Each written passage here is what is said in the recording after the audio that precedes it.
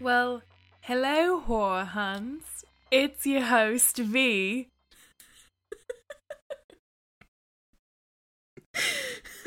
I'm dying. I am dying. It's not V, it's actually Meg. Hello. Oh, wow.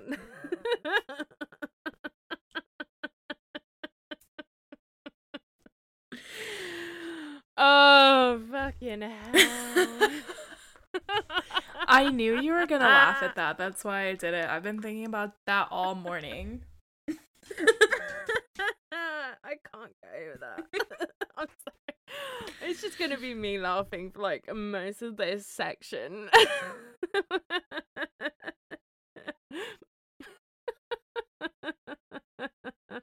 I can't even introduce myself because I'm just like still laughing. It's so horrible, much. my accent. I think I sent you a voice memo of me when we were in Nashville and I had been drinking and I had done like a British accent.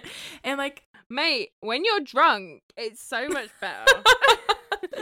well, I kept telling Val, I was like, we need to go to bars and like just pretend to be British. And Val's like, I can't do an accent. And I'm like, neither can I. That's why it's gonna be so good. I love doing an accent, but like when I get put on a spot to do an accent, I just shut down and can't do it. So you couldn't introduce yourself with an American accent saying that you're Meg? I could do a Valley Girl accent. Do I have a Valley don't think Girl accent though? No, but I can't do like your accent. I can do like a Valley. Okay. But not like whatever yours is. I don't feel like I have an accent, but I'm sure to other You do. people, yeah, in America, they think that I have an accent, but I don't have like a real accent like from Eastern Kentucky or anything, but I know how to do it. You don't have the good old country I don't accent. have a Southern accent, but I've heard it enough times that I think that I can do a Southern accent pretty well, but... You could be a Southern little belle when you come over here to visit me. Oh, bless your heart. You could be like, well, hello, everybody. Yes, I sure My can. name's Ned. Yep, hello. Nice. I sure can. Nice to meet you.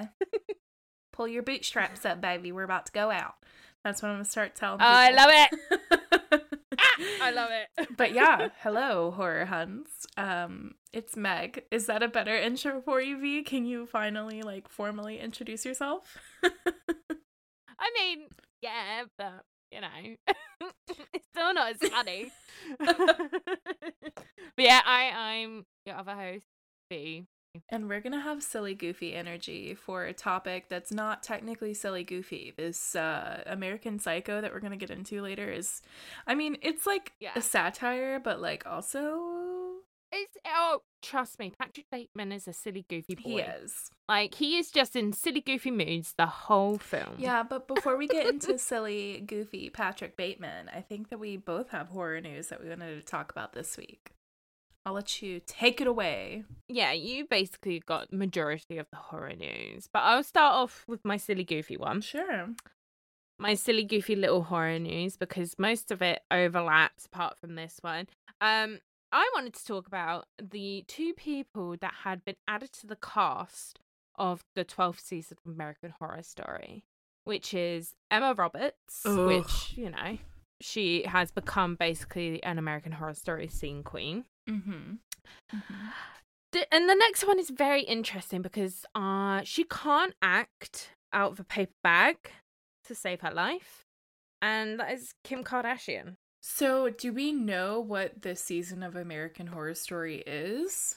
No, so they don't really tell you what it is until they start. It's closer to the season. Okay. But I think the title of the season is Delegate. See, part of me also could think that it is she's gonna be playing herself.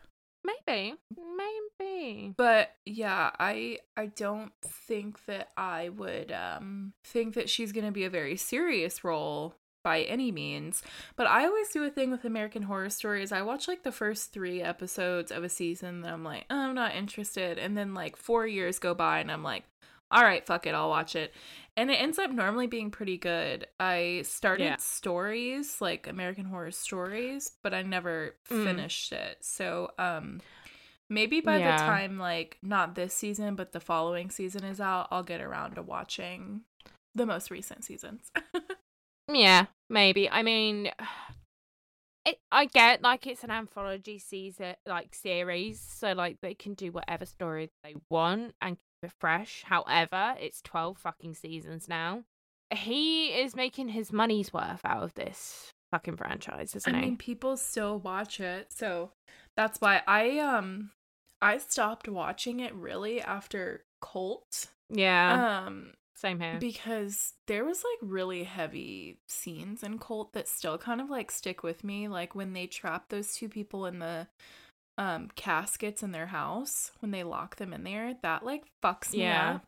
But also that nail gun scene, do you remember that or like industrial stapler, I don't know what it was. That scene was like really like fuck, dude. Yeah. I have this weird thing. I will be enjoying like a series or a season, and especially like in Cult, there was like, after I watched Cult, I was like, I don't really want to watch this anymore, because there was one particular actress in there that I absolutely fucking hate with a passion, and as soon as I see her in something, I immediately like, I don't want to fucking watch this anymore because I fucking hate her so much. I was literally about to say, like, that's why I didn't watch what the fuck is that one called, where Apocalypse. Can we say the actress at the same time and see if it's the same person? Okay. Do you want to count down? Do you want me to? I'll count down. Okay. 1, 2, 3. Lena Grossman. Dunham. Oh. Okay. Lena Dunham, she was in AHS? She was in Cult. I'm pretty sure I remember seeing her in Cult. I can't fucking stand Lena Dunham either, but like I guess I didn't peep it. I don't know. Which is weird. I started watching Scandal because it kept getting suggested to me on TikTok, and I've gotten to like series 4 of it, right? Lena Dunham appeared, and I'm like, I don't want to watch this TV show anymore. Speaking of Lena Dunham, do you want to know who, like, I guess at the beginning of his career, who was friends with Lena Dunham and was in some of his work? Ty West. Mm-hmm.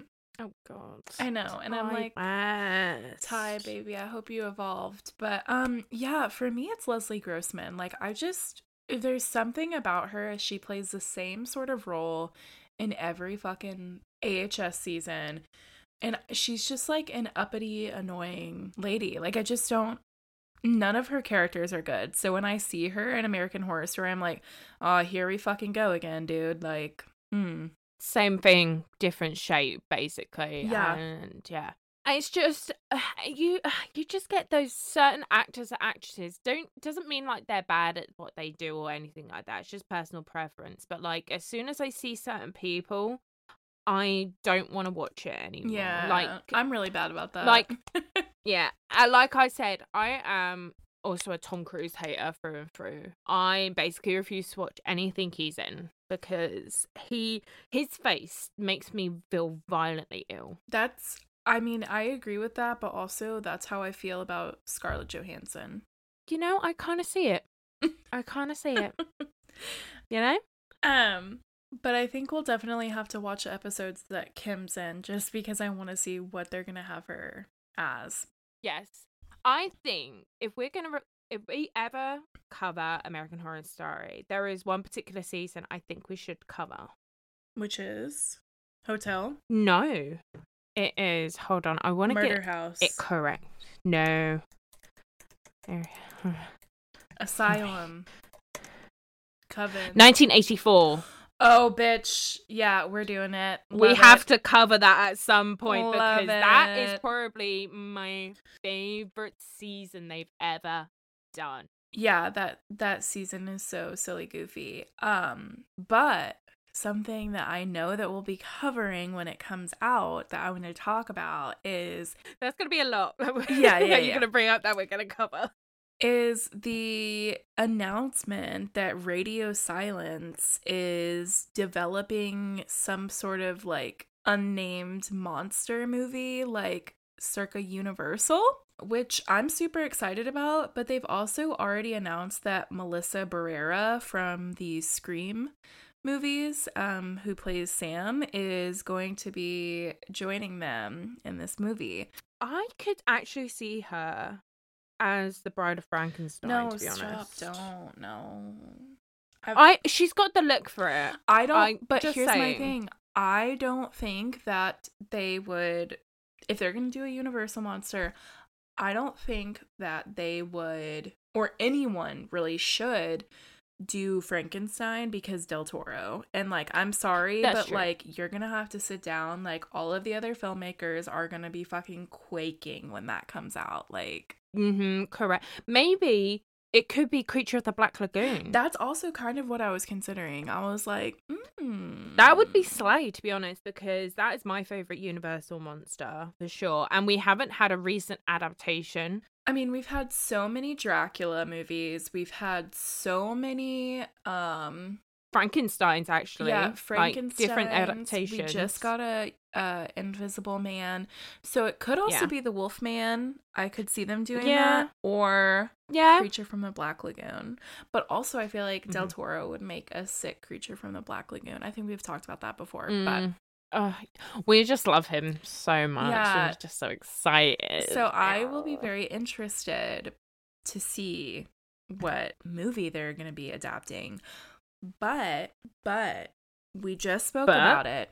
There was a trailer that dropped this past week, I want to say, from Universal, which speaks about one of their very famous Universal monsters, and that is The Last Voyage of the Demeter. Have you seen the trailer?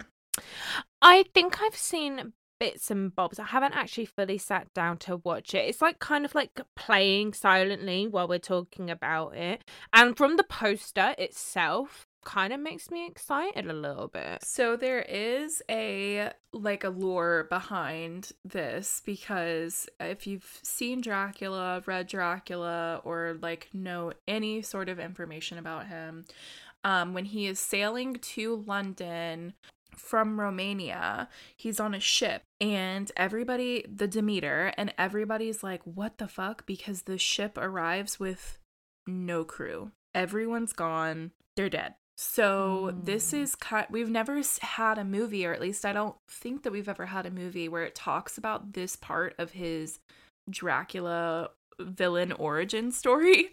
I don't think we have. I don't think this part of his story is well known compared to, other parts of like him in his castle and shit like that. Yeah, so this is before him coming to meet Mina. So I'm interested. The trailer, to be quite honest with you, I don't know how I feel. Am I going to be watching? Yes. Do I like that they played a Smashing Pumpkins song underneath? Absolutely. But even in the novel, like, it's barely talked about. So it's going to be just these filmmakers making up their own story, which is cool. But yeah, and also we already know what's going to happen. Like, we already know that they're all going to die. Either that or somebody jumps ship. Maybe. My thing is, just like from seeing it, DreamWorks is involved, and I'm not entirely sure DreamWorks is gonna give us what we need from this. We're gonna have to wait and see, because all we have is a trailer at the moment. Yeah, and like I said, the trailer didn't really move my meter that much, but I would rather them not show a lot than show everything at once in the trailer, because that's one of my qualms, as you know, is that they show too much in the trailer, or like end scenes, or like really important scenes that kind of ruin stuff from the films. And then when I watch it, I'm like, well, that was in the fucking trailer now. Like, I hate it. So yeah, it'll be interesting. Well, there was also another trailer that dropped that this week that has people fucking freaking out. And I don't know if this is on your radar at all. But we got the trailer for A24's newest horror movie, which is Talk to Me. Have you gotten to see that trailer? I've seen bits again, haven't been able to sit down and watch it, but like, you know, I kind of trust A24 at this point. Like, yes, they do some hits and they do some miss, but it seems like they've picked this up from a very small team. And I saw a TikTok by that team that were very excited. Like, they announced that their film got picked up by A24, and the whole team and everyone was so excited and so happy that it gives me hope for this film, because if you know, the team behind it are excited that A24 has allowed them to make a full budget of it, then, you know, yes, I'll see anything at this point from A24, because they give some weird and wacky shit. Sometimes it works, sometimes it doesn't.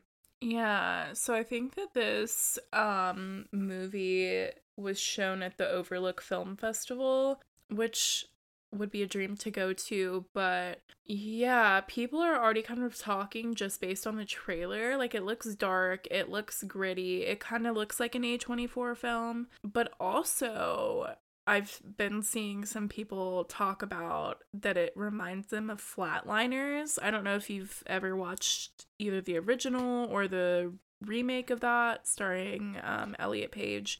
It's essentially, they're playing this game, and it's British people. It's British people, and they're playing a game with, like, this hand of a corpse. And they chant some sort of spell, and somebody has to hold on to the hand.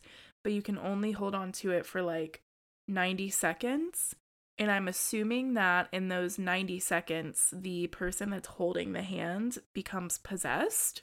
Because they kind of give that to you in the trailer.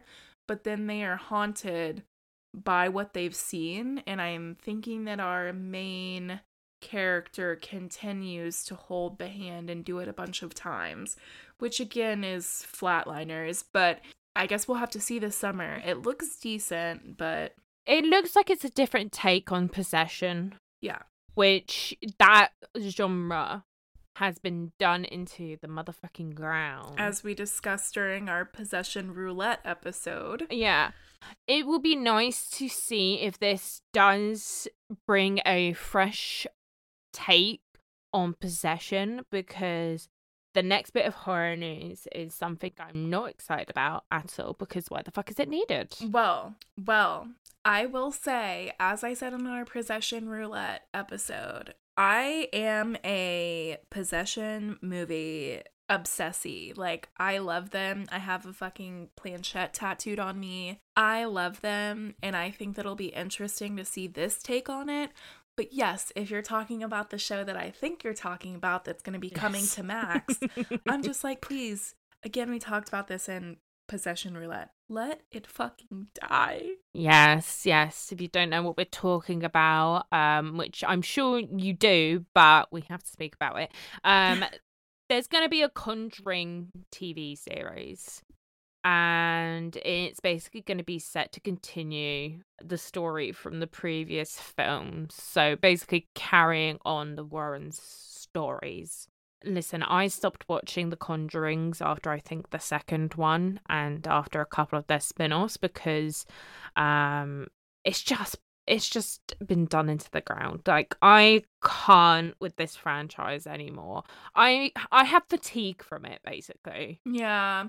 And it's just like, again, James Wan is like at the helm of this, and it's just like, I really want one of his friends to just keep it 100 with him and be like, dude, come he on. needs us in his life going, listen. I'd be like, big fan of Saw, big fan. But the Conjuring series, however, needs to die. Let it die, please. Somebody that's listening, please go and send him the reboot or the possession roulette episode. And I think that'll speak for itself, because yeah, it's just like, why is this needed? Why is it needed? Literally. But then we've also getting a 5th installment of the Insidious films as well. Like, God, I know. It's just like some franchises. Like, yes, the first film was really good. The second one, it was okay. And then they just continued it over and over and over again. And it's like, do we want this? Did people ask for this? Or is it something that the studios have like, oh yeah, we've made some money on this. Let's just throw some more money at it. Yep, I'm not excited for that show, but I am excited for the other show that was just shared with us, I think, this week. And that is that the Stranger Things world is getting an animated series through Netflix. I wish that my dad was alive to see this because my dad loves Stranger Things. Like, we would have like a full marathon. We'd watch a whole season, have a bunch of food, and he loved cartoons. And like, I'm excited because I know that the Duffer Brothers want this to be like how they grew up with, like an 80s weekend morning cartoon. And I think that they'll do it justice, and I'm excited. Hearing Stranger Things animated series, why does it give me like it'll feel like it was going to be like a Scooby-Doo sort of thing? That's like kind of what I'm getting at, and I don't know, like, they're keeping like very tight-lipped about what's going on, which they're always tight-lipped about anything to do with Stranger Things. And you know what? I respect it. I really do, you know? I'm kind of wondering if they're going to keep the cast of characters or if they're not. I know that at one point, Finn was doing an interview with one of the late night people, and he said that he had gone to the Duffer Brothers and was like, hey, if you're gonna ever like make a spin-off show, it would be smart if you did X, Y, and Z. And they both looked at him and were like, how did you know that? Like, where did you hear that from? Like, who told you that? And he was like, oh shit, like, did I figure something out? So I'm wondering if this is that, or it'll be interesting. I think they're doing a book as well where they're going to be doing a story of Lucas in a book. So could be interesting to see what exactly the animated show is gonna, you know, contain. Maybe it'll be, you know, a whole different group of people. Maybe it will be, you know, other kids that are like 11 following their stories. That'll be quite interesting. I also would love to see a spin-off with Steve, Robin, and Erica. Like, we need that. Yes. Please. We need the Babysitter Club, please. Please, yeah. So, we've had some good horror news this week. I want to just finish this off. Yeah. Because I just saw something that's going to make you kind of happy. Okay, give it to me. Rob Zombie has stated he no longer plans on making any more Firefly family movies or any sequels to the Munsters. I saw that. Like I said on our other episode, I watched House of a Thousand Corpses, and I'm going to watch the others, Devil's Rejects and Three from Hell. But yeah, I would like if he just didn't make anything else, to be honest. I think his style of work could benefit from something else. I don't think continuing with the Fireflies after the 3 films he's done with them is the right thing. I mean, I think if I remember correctly, like the last one, it concludes off the Fireflies story. So be interesting if he does stick to that or if he backtracks. I have seen his Halloweens. I've seen Lords of Salem a few years back, so I'll need to rewatch that too. I want to go through like all big horror filmmakers' catalogs just so I can get more familiar with everyone, and he's the one that I've been like not wanting to watch, so I think that I just need to like fall into it. Maybe we'll do a Rob Zombie episode. Maybe. Some of his stuff can be very jarring, but I think I've said it before, but I think he would make quite a good Texas Chainsaw film, to be honest. Yeah, I think he should do a Texas Chainsaw 2 remake, not even the original. Ooh. I think that he would do well with the second one. Yeah. But yeah, are you ready to get into American Psycho? I'm so ready, Meg. Are you ready? Just start doing the moonwalk. His little dances, like, I know that I should not love that, but I do love that. Hey, if there's one thing about Christian Bale, sometimes his improv is excellent, and his little dancey dance was improved by him. So before we get into the movie, I do have some kind of like things to talk about with the book as well as like pre-production of this movie, because this story is very heavy. Yeah. And pre-production for it was messy as well, with Lion messy. Gates, Holy God, yeah. like intruding in it. So this movie that came out in 2000 was actually based on a novel written by Bret Easton Ellis in 1991. I have not gotten a chance to read the book. If we had more time to like research this, I definitely would have, because this is a book that I've always wanted to read, and I've seen numerous reviews about the insanity of it. But yeah, this book, when it first came out or was being published by Simon and Schuster, this was Ellis's third novel. So like, he wasn't super well known, but like, he had some sort of literary fame, but people thought that it was so misogynistic, so inherently violent, they wanted it banned. Like, they did not want it made at all. And it didn't get banned, but they dropped him as an author. So he had to find another publisher to even get his story published. Well, when he did get it published, I think it was banned in Germany, and in Australia it was shrink wrapped, and you had to be 18 plus to purchase the book because of how violent it is. And that's probably why I have no interest in like reading it or listening to an audio book about it, because I listen, the film, some of the like stuff in the film, it's kind of like, ooh. So like the fact that they toned it down for the film from what is in the book is kind of like, oh, I don't know if I can mentally handle that, you know? And see, I'm the type of person that reading it, like, I feel like I can visualize it more. So I'm kind of like, ooh, what am I like signing myself up for? But I think that it'll be a good time.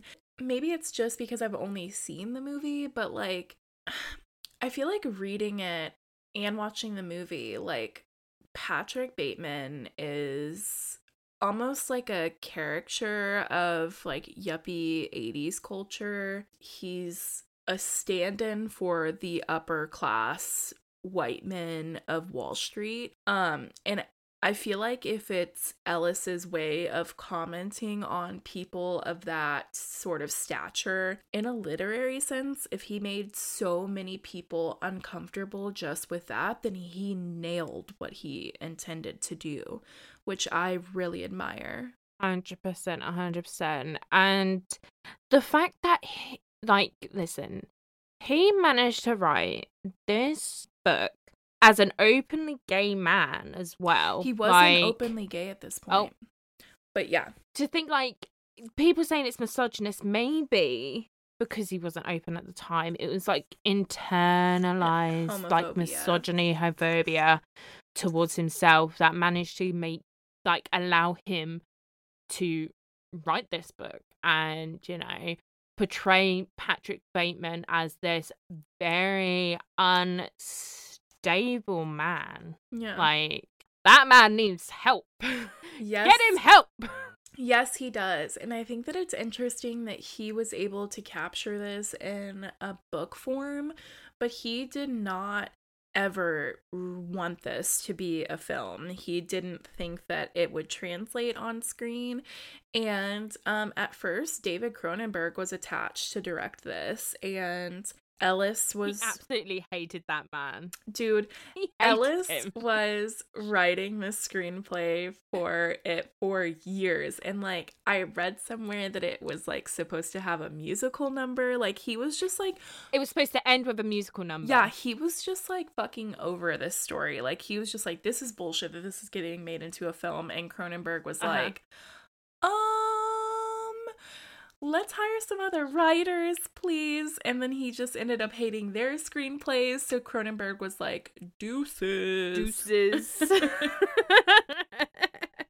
Yeah, so then they brought on Mary Harron and Genevieve Turner, which they both co-wrote it, but Harron ended up directing it. And she chose Christian Bale. Like, she wanted him so badly. The way she was like ride or die for this man was exquisite. But Lionsgate was like, fuck that. Who, this man? Let's get Leo DiCaprio, because Leo also wanted it. Yes, Leo did want it. And they were going to let Heron go, but keep her script. And Oliver Stone was supposed to direct it. But then him and Leo parted professional ways. They did not, they decided not to continue to work together. So they both exited and they brought Heron back in. But she only said that she would do it if Christian Bale was going to get the role, because she said that she auditioned a bunch of people for him and he took the role of Patrick Bateman like seriously. Like, the other people were like either playing into the horror element of it or like the comedy element too much, or they were thinking that he was just like some cool guy that just like ended up killing people. But Christian Bale was like, he's a monster. Yeah. He was the one that really truly understood the story of Patrick Bateman, and the studio was still like, no, fuck this man. So they then offered it to a load of actors. Some basically all of them turned it down. Some turned it down as a favor to Christian Bale, because he politely asked him, he's like, hey, I know they've offered you this role, can you, as a favor to me, please turn it down? And they're like, yeah, no problem, dude. So they turned it down. And basically every actor they went to Matt Damon, Ben Affleck, you name it, like the hotshots of like the early 2000s men, all turned it down. So the studio was like, okay, fine, you can have Christian Bale, however, you can't go over this budget. Like, you're like getting like X amount of budget or something. Yeah. And he took like a very small budget. Like, he wanted this role. He worked out like intensely for this role, and he kind of did like a I don't agree with, but was method acting. Like, he didn't really talk to anybody. Like, they all were he just stayed in an American accent the whole time until the rap party, when he then spoke in his Welsh accent, his native Welsh accent, and people were like, you're not American? Like, you're so good. But he took the minimum pay, because that's what Lionsgate said. Like, if you want to be in this film, you have to take the minimum pay of like, I think $50K. Yeah, like to be in this super film. Small. But honestly, his performance of Patrick Bateman is unforgettable. I'm thinking about how different it would have been if it went to, say, Leonardo DiCaprio or Edward Norton. And it's just like, I cannot see anybody else but Christian Bale playing Patrick Bateman. I don't think they would have got Patrick Bateman right, because fun fact, Christian Bale can make himself sweat on demand, which is fucking crazy. It is crazy. So like in one of the scenes when they're all talking about their business cards, and you know, the last one gets shown and he just manages to make himself sweat on demand while watching it. And it's insane that someone can do that. So I don't think there will be like those little bits like that. Like his little dance that he improvised with Paul Allen scene. Like those little bits I don't think would have ever been thought of by those other actors. So we would have gotten a completely different portrayal of Patrick Bateman. And I don't think it would have been as iconic as it is, you know? No, and I don't think that this movie could have worked if somebody didn't play them as he did, because he was able to balance like the satire of it with like the depravity of what is happening in that, which is so good because he's not meant to be funny, but just like you said, like some of the shit that he does is funny. And the scene where he's like doing his skincare, he has better skincare than me. Like that scene Honestly, is etched into my brain every time I'm like in my mirror, like doing my skincare. I'm like, but I'm not Patrick Bateman. I'm not Patrick Bateman. what gets me every time is that he managed to take off that face mask on the first take in one yes. fucking piece. And it's like, oh, why is that sexy? He's been practicing. Now, he did make a comment that, like, in one of the opening scenes, he's like, I'm up to 1,000 stomach crunches. And that's when I knew that he really was psychotic. Because Who would do that to themselves? I can do maybe 3. I wouldn't even be able to like I would lay down on the floor and I'd be like, this is where I'm gonna stay for like the next 20 minutes. This is home to me now. Yeah, bring me a blanket, a pillow, I will sleep here. But he says one line in this movie that like I rewatched it this morning before we did this, that like fucking shook me. And that is, he says, I think my mask of sanity is about to slip.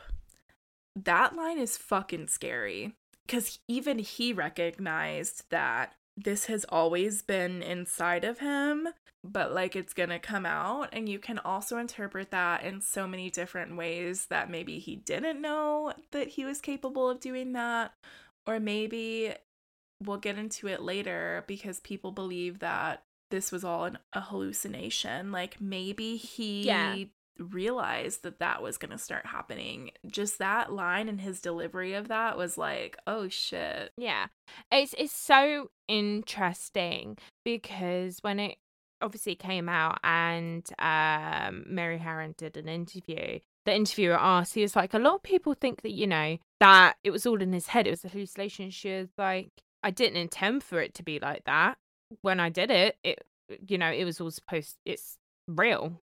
But it's so subjective because even watching it myself, I'm like, is this real? Because there are certain things that just don't make sense. Now, I will also say that Bret Easton Ellis did an interview and he came out and he said, I don't know if the events that what I wrote about are true or if they're a figment of Patrick's imagination. So this can be taken so many different ways. Like, so let's get into him killing Paul Allen because it's my favorite scene. I was gonna say, so Paul Allen doesn't even know who Patrick Bateman is. He keeps mistaking him for Marcus. And I mean, it's understandable because they have the same glasses. His haircut is just slightly better. But my thing is with the Paul Allen thing is like, did he really kill him? Or was he mistakenly killing someone else? Like, there's just so many things that we can get into about this. But that death scene was like a crime of passion. Honestly, like the lead up to it where you can see Patrick trying to basically, you can see him being unhinged, but also try and act like a normal person at the same time. So the contrast of him trying to be normal, but also you can see the unhingedness in his eyes, the axe, the raincoat, the music. It's just, it's such a weird scene to watch, but it's my favorite thing. One of my favorite things in films is when there is upbeat music playing over a very horrific scene, because the juxtaposition of those two things makes it so unnerving, and I love it. Yeah, and I thought that this scene really worked because Jared Leto seemed genuinely frightened. I think that's because they did not let him rehearse the scene at all. He did not know that he was coming at him with an axe, and I mean, you can tell that when you watch it back because he was scared in that moment. Mhm. Like, he didn't really know what was going on. And they, I think, only had like one chance to do this scene. So that was also done in one shot because of how they ended up doing the blood effects to it. So that scene is super good. And also, William Dafoe looking into him being missing, it's like, was he really there or was he not? I love the way they did Willem Dafoe's detective character. Like, they made him record his scene three different ways. Unsuspecting, kind of suspicious, knows that Patrick's the killer. And the way they spliced all three of them together, I've not seen anyone do that in film since then. And it's so effective because you're like, hold on, what is going on with this detective? Like, is he there? Does he know that he's the killer? Is he unsuspecting? Are they friends? Like, is he an actual detective? Like, because it seems almost too coincidental that he brought up Huey Lewis to him. But honestly, Willem Dafoe, I think, is the scariest part of this movie for me. He's a great actor, yes, but like Green Goblin fucking terrified me as a kid. Like, I was quivering every time he was on the screen, and I think that he's just forever tainted in my mind now. He's got the perfect face for a villain. Yeah. There are some people that just have the perfect face for either a good guy or a bad guy, and Willem Dafoe can be so emotive with his face. Like, one of my favorite performances by him is the Grand Budapest Hotel. I love him in that film so much because he's just so Willem Dafoe in it. And that's the thing about him, is that any role he does, he brings himself into it. But like, not in like, oh, he's just playing himself sort of thing, like The Rock does. You know?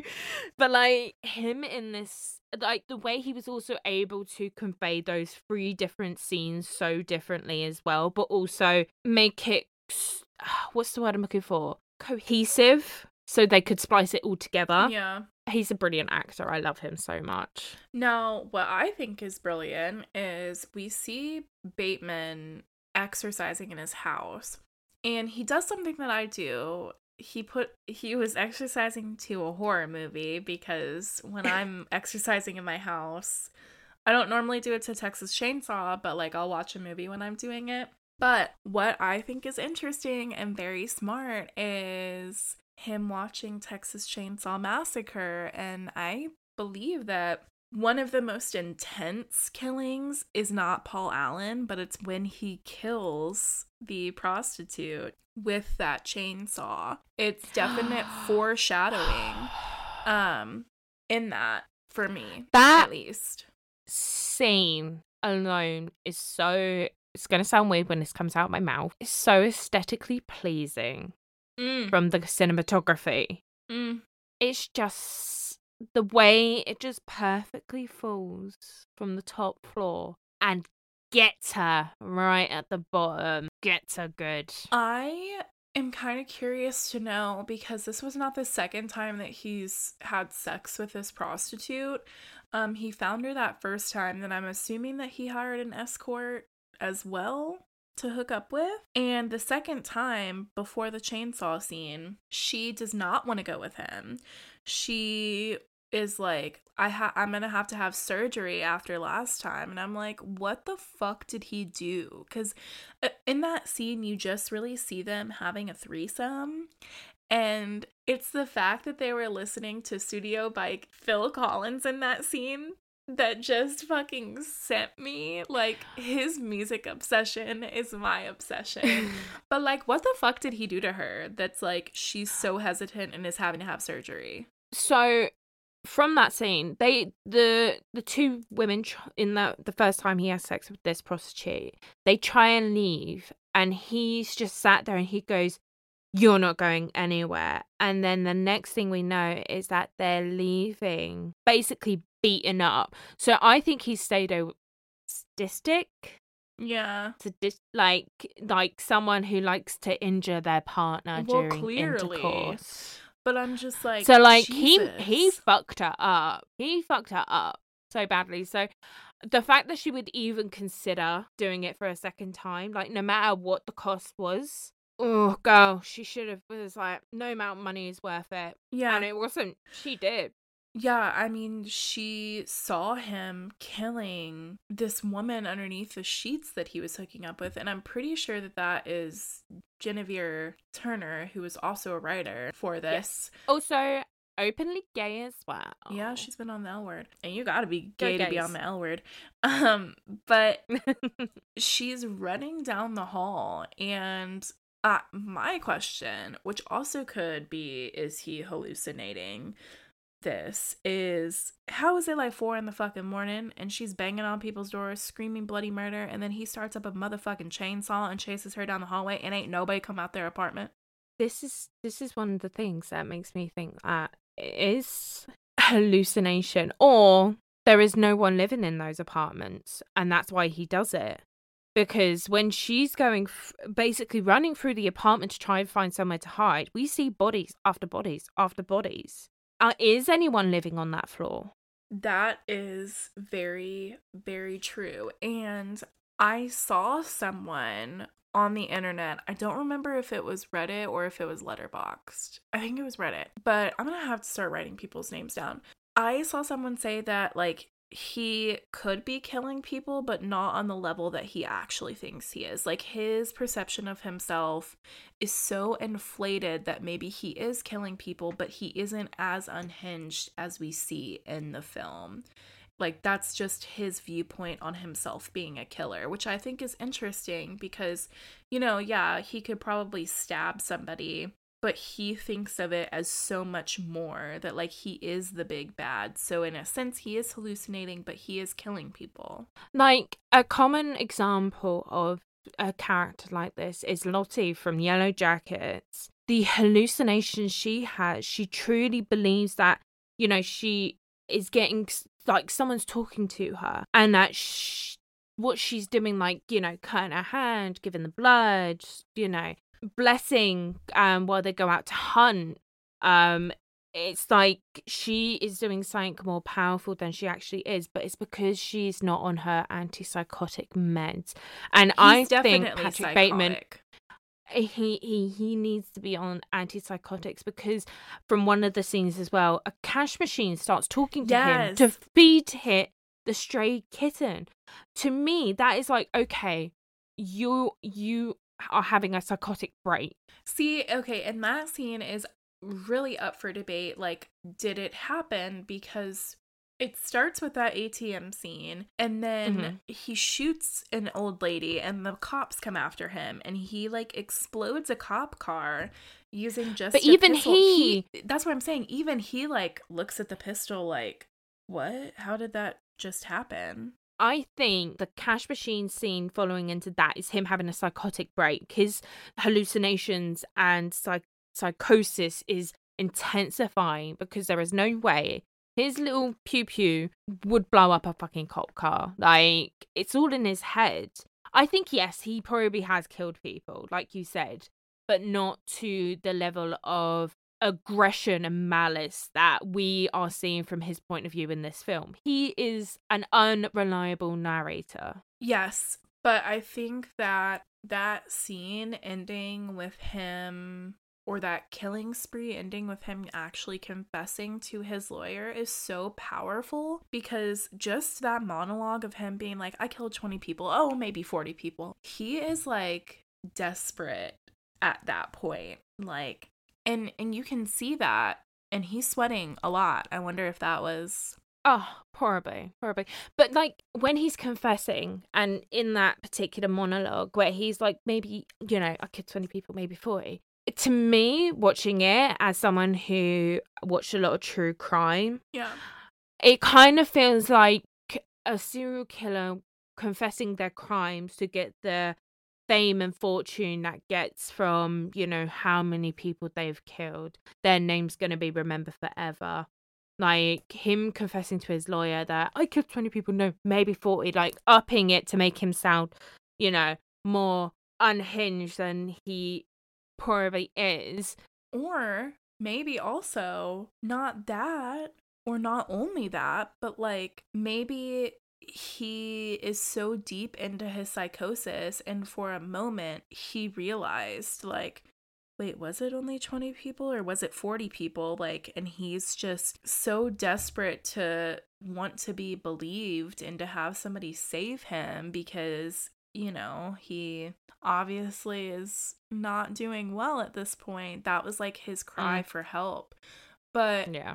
I think that it's interesting that, and something to note, that he goes back to Paul Allen's apartment and it's white. There's a realtor there with people. He's going into the closet where a few scenes ago we saw her seeing all these dead people Hmm. hung up in the closet. The bathroom has a bunch of people and it just has painting supplies. Like, again, was he hallucinating all of that, or did somebody just clean up his mess? Or what's going on? Was that even Paul Allen's apartment? Because like you said, what if it was just an empty thing of apartments? I'm pretty sure the realtor said that no one of the name of Paul Allen lived there. So, Oh.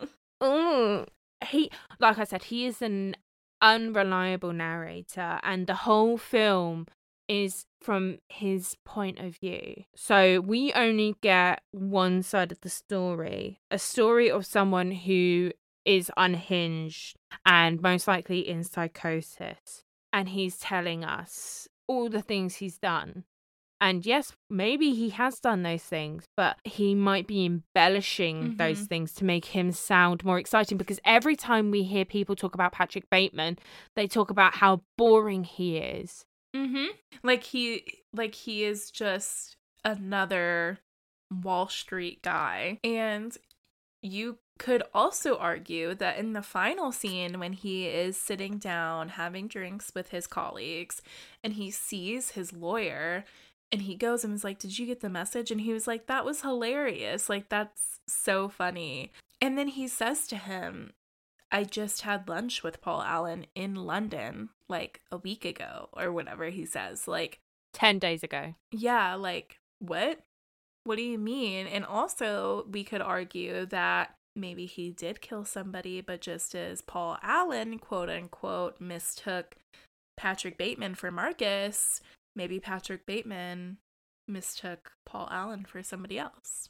Yeah, because it's a common theme throughout this film that people, like a lot of the males, get mistaken for other males in the film. Is it a case of Patrick Bateman isn't actually real and he is just an analogy for males on Wall Street that think they can get away with things that are illegal?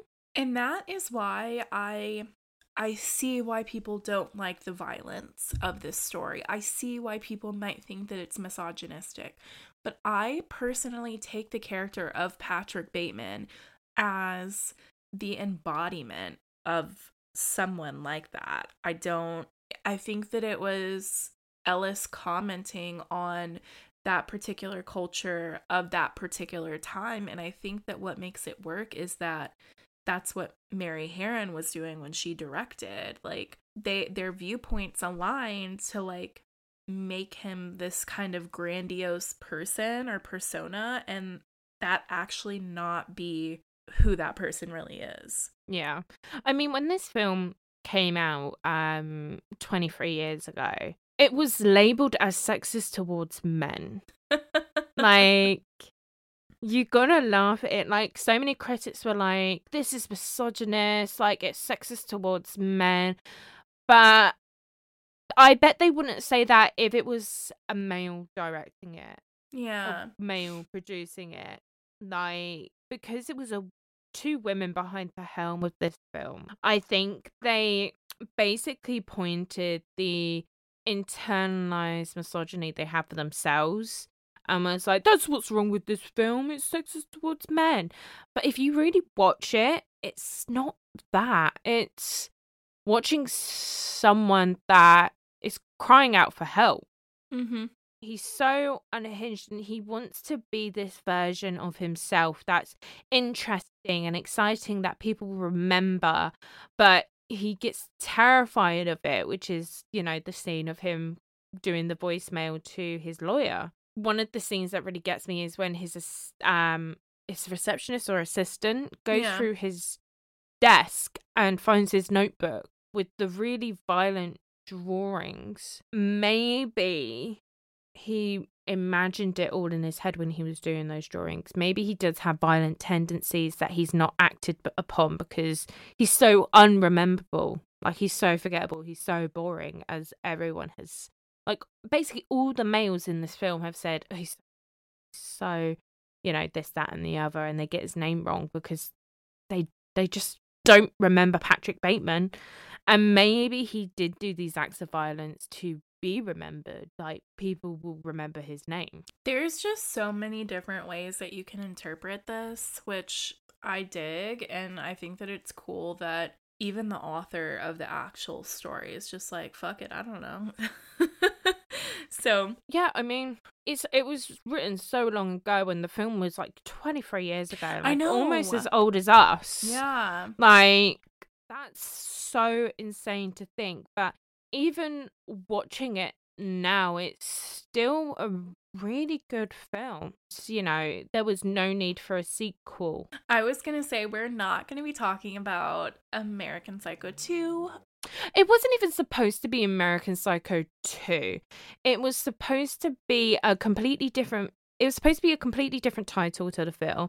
And because it sounded so much like a female version of Patrick Bateman, they were like, let's just make it a sequel. And then they added in the scene of, the character killing Patrick Bateman as a child. Like, it wasn't even supposed to be a actual made from the beginning sequel to American Psycho. But again, it doesn't need a sequel. I think that at some point we need to do like a shitty sequel episode where we just talk about like a roulette sort of thing. Yeah, where we just talk about shitty sequels. But yeah, you mentioned it. Like, we both kind of were shook because I think yesterday, we're recording this on the 15th, was the 23-year anniversary of American Psycho. And V and I both already knew that we were going to be talking about this, and we're like, that's crazy how that happened. Yeah, we decided a week ago from when we're recording this. I said, why don't we do American Psycho? And you're like, yeah, cool, sick, amazing. And then this keeps happening to us. We decide to do a topic, and then all of a sudden there's either news about that topic or it's an anniversary of the topic, and we're like, whoa. Are we just too good at our jobs? Are we too good at this? Are we too good at the jobs that we don't get paid for? But I think that this movie has gained a massive cult following since like the 2010s on. I know a lot of people our age really, really dig this movie, which I think is interesting because, like you said, like, this movie is almost as old as we are.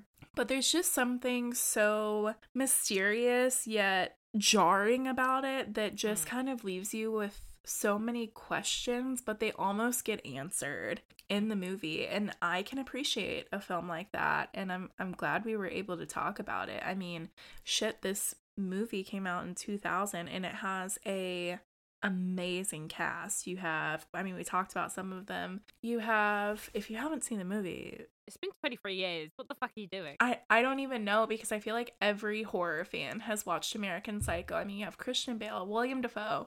You also have Jared Leto, Reese fucking Witherspoon, Justin Trudeau. Like, you have so many people in this movie. And I think that, like I said before, I think that the decision to keep Patrick Bateman as Christian Bale was the smartest thing that you could have done, because when you think of American Psycho, you think of him like splattered in blood after that Paul Allen scene, or him yelling over the staircase just covered in blood. He owned that role, and I think that this movie almost would be nothing without him. 100%.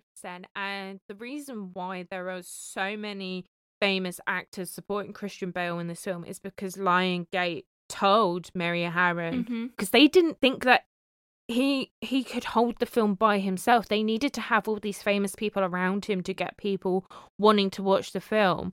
And now look at Christian Bale. Like, he's been Batman, for fuck's sake. And a weird coincidence in the book is that Bateman is actually misspelled a couple of times to Batman. Interesting. A weird coincidence, I would say, but Christian Bale was such a big actor now, and he was like, I think 24, 25 when he was cast in this role. Yeah. He kept saying, I'm 27, and I'm like, I'm about to turn 26. This is making me feel sick. You said you were 27 and about to turn 26. Wait. No, I'm saying he kept saying that he was 27. Oh. And I'm about to turn 26, like, in 2 months. I'm already 26. Yeah, that's what I'm saying. And it's just like, oh my God, I'm getting a little fucking woozy here.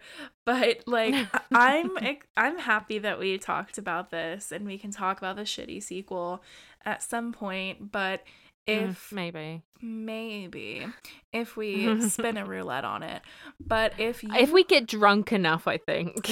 Okay, the shitty sequel episode, maybe we can have a couple of drinks. But if you love American Psycho as much as we do, you can always let us know on our social medias. V, what's our socials? So we've got the tweets. It is at Horror Huns Pod. And then we got the IGs at Horror Huns Podcast. You can message us, comment, DM, whatever you like, and, suggest stuff to us, speak to us about previous episodes, or if you just want to chat about a horror film you've watched recently or that you watched in your childhood that you just want to geek out about, let us know. And we'll happily communicate. V and I love making new friends that are interested in horror, so share this with your friends if you're listening to this and you like us, or like I said previously, if you don't like us, you can share with your friends and just be like, listen to these dumb fucks. But yeah, so I hope that we have made some new friends on this episode. I hope so.